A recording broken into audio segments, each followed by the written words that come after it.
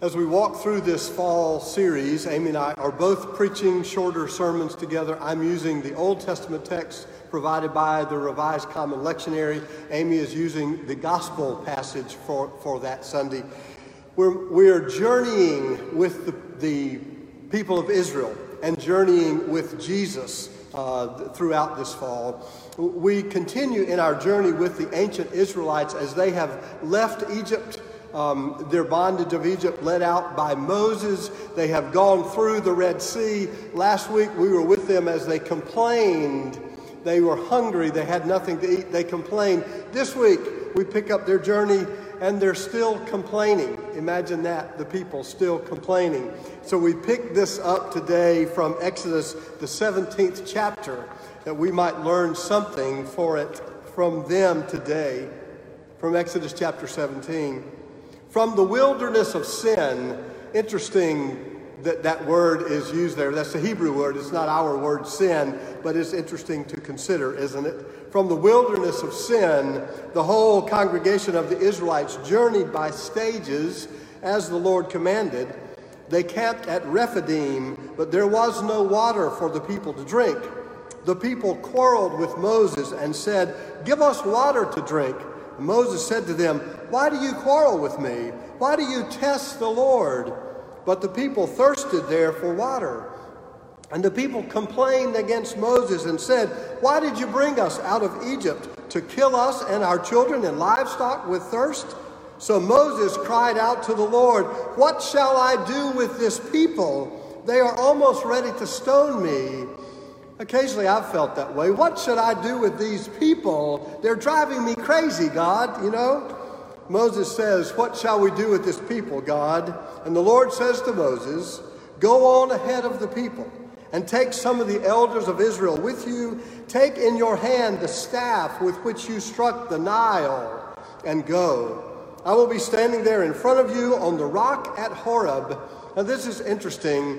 If you go back into the story of Moses, Horeb there are two traditions, but in one of the scriptural traditions, Horeb was the place where Moses first met God. It was at that place that Moses found the burning bush and heard the voice of God. And so interestingly, we are circled back in this story, again looking for God, listening for God at Horeb. I will be standing there in front of you on the rock at Horeb. Strike the rock, and water will come out of it, so that the people may drink. Moses did so in the sight of the elders of Israel. He called the place Massah and Meribah, because the Israelites quarreled and tested the Lord, saying, "Is the Lord among us or not?" You have heard the ancient story. Let us listen now for the word of the Lord. My sermon is entitled, "Is God in the Water?" The Colorado River runs through the Grand Canyon with great carving strength and unique beauty, and it rolls along at a constant temperature in the low 50 degrees. Now I'm talking cold water. You can only stay in it for about 30 seconds. But all that cold water does very little to cool the Arizona air. Our family hiked the Bright Angel Trail in 2006, and we were wearing sweatshirts on the 68-degree south rim when we left. By the midway point, about 5 miles below, it was a cool 110 degrees. And I have a picture of the thermometer that stands beside the creek just outside Phantom Ranch at the bottom of the Grand Canyon. When we passed by there, about 6 o'clock in the evening, the thermometer read 137 degrees. The American West does boast dry cold and dry heat. Oh, it's dry heat out there, yeah? But let me assure you that dry does not make 137 degrees any less 137 degrees. It was hot. And that kind of crucible of weather, the fresh, cool water we found at the headquarters of Phantom Ranch has never tasted better. Was God in that water? You better believe it. The book of James says every good and perfect gift is from above And there could be no more perfect a gift than a cup of cold water after trudging 9.5 miles in the Arizona sun. Well, that is, unless it was the air condition we found waiting for us in our cabins that night. Every good and perfect gift, God was in that water. The ancient Israelites were just as parched and desperate in the Sinai desert as our family was on the bank of the Colorado River, and they said exactly the same thing. God is in the water, but there's no water. Where is God? There's no water. Is the Lord among us or not? It's a fair question to ask. I understand it completely. When the river has run dry and the chips are down, when chaos seems to strike at every turn, pandemic and racial injustice, hurricane and wildfire, a nation that seems to be imploding on the weight of its own misunderstood freedom, when life feels desperate, people in every place and every time have glanced toward the heavens with a leery eye and have asked, is the Lord among us or not? You can kind of feel that question being asked today. Is the Lord among us or not? I understand the question. It's how we are built, evolved through eons into a consciousness of otherness. Like some of our more advanced cousins in the animal kingdom, we are aware of others like us. Whether enemy or neighbor, we can recognize the other who is like us. I'm always curious when I'm riding with my dog in the car or walking with my dog. She's always so interested in other dogs. She recognizes dogs. It doesn't matter what kind of dog. It doesn't matter whether the dog's in the car, in the house we're passing by, on the street. She recognizes the other who is like her.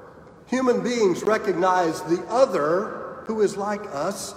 And perhaps unlike any of our animal kin, human beings have also developed a keen sense of an other that is unlike us.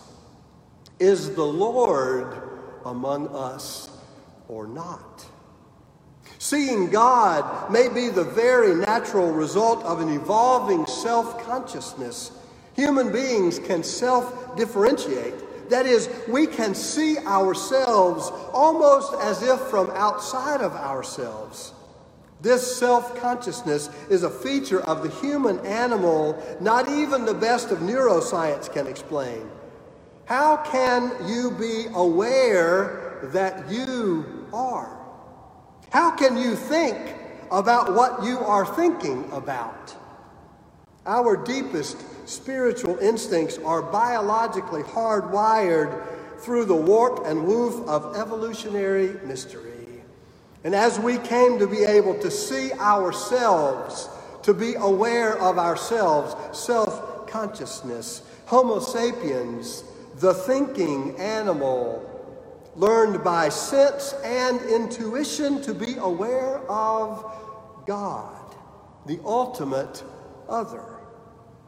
Being a thinking being, Homo sapiens started trying to figure it all out, and they started putting stories together, connecting the dots, giving meaning to mere happenings, adding faith to doubt, creating narratives, grand narratives that find us in the middle and God on the edges, but always there, pulling the strings, tweaking the energies of things known and unknown.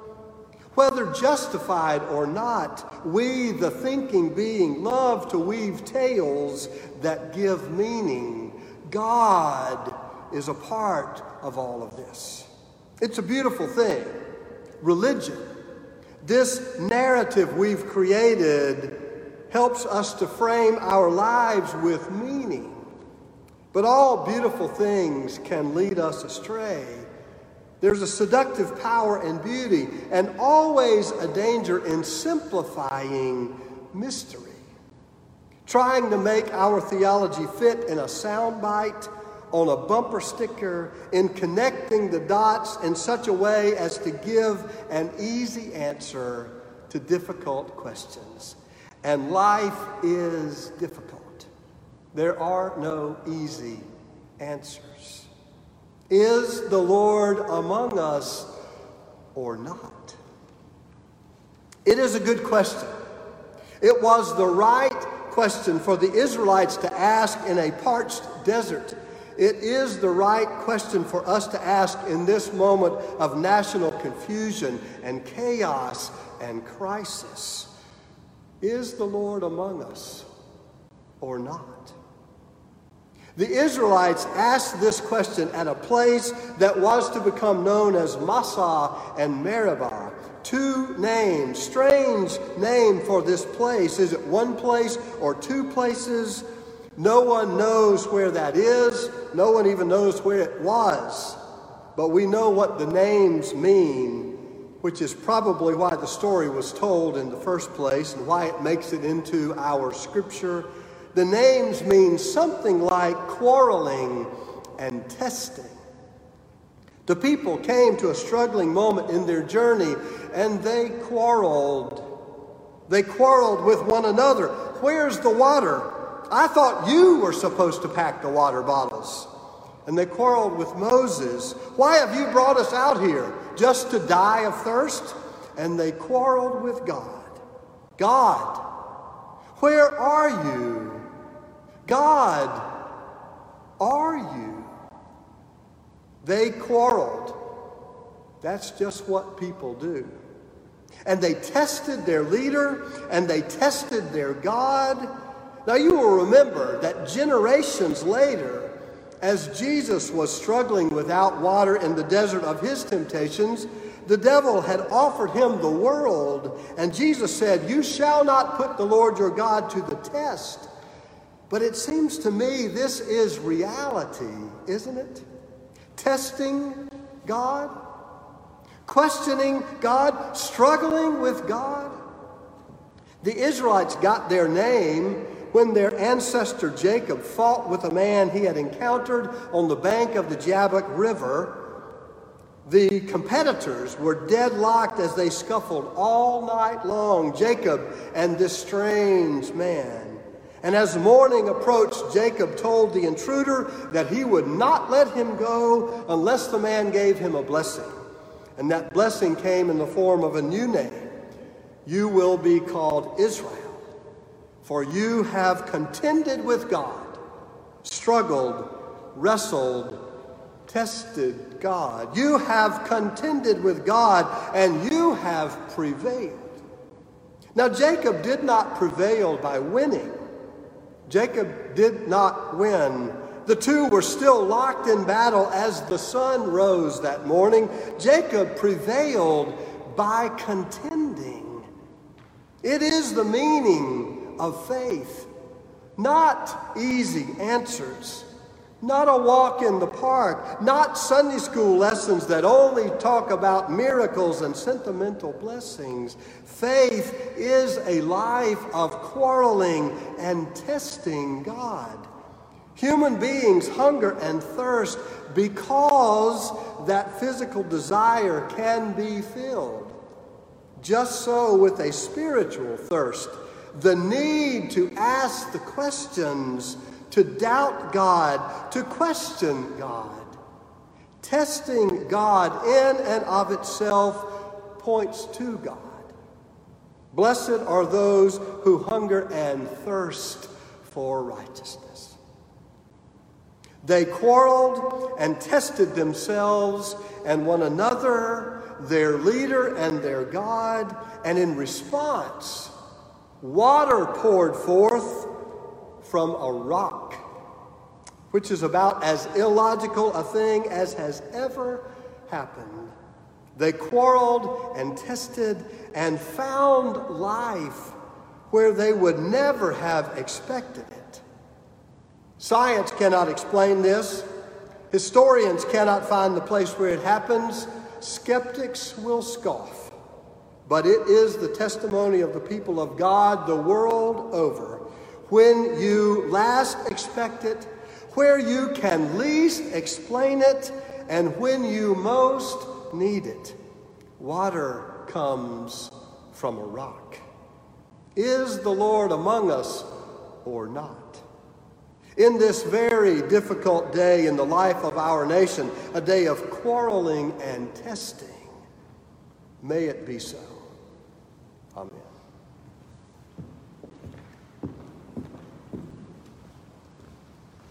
On our journey with Jesus today, I will be reading from the Gospel of Matthew, the 21st chapter, beginning with verse 23. But I'm going to read it within the context of the sermon, not as something separate. So Matthew 21, beginning with verse 23.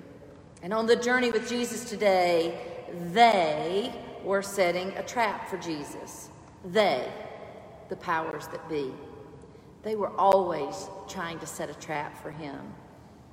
Why would the powers that be do that? Why were they so threatened by him? They were conniving like that, working the system from behind closed doors in hushed comments and whispers to one another, constantly trying to bring him down, because if they let him get out of control, the people might just believe that there was another way.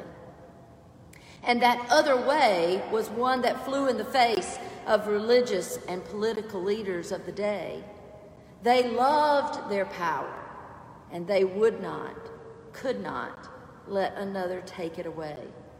Because let's face it, if you let love guide your way, and if you act on behalf of another, especially an other that is seen as less than, and if you practice forgiveness and reconciliation and grace, and if you live with a sense of hope, peace, love, and joy, well, that just won't work with the way the system was designed to work, with a few people in power holding all of the authority to do what they wanted, when they wanted, to whom they wanted, so that they could be in charge. Yeah, the Jesus way is no way to run a society, a culture, a people, a world. The Jesus way was too upside down and inside out. With the Jesus way in place, the powers that be, the authorities, would be powerless. Remember from last week? The last will be first, the first will be last.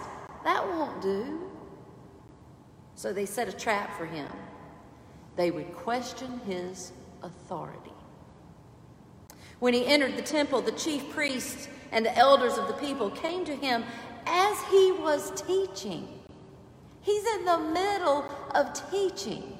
And they come to him and they interrupt his lesson and say, "By what authority are you doing these things? And who gave you this authority?"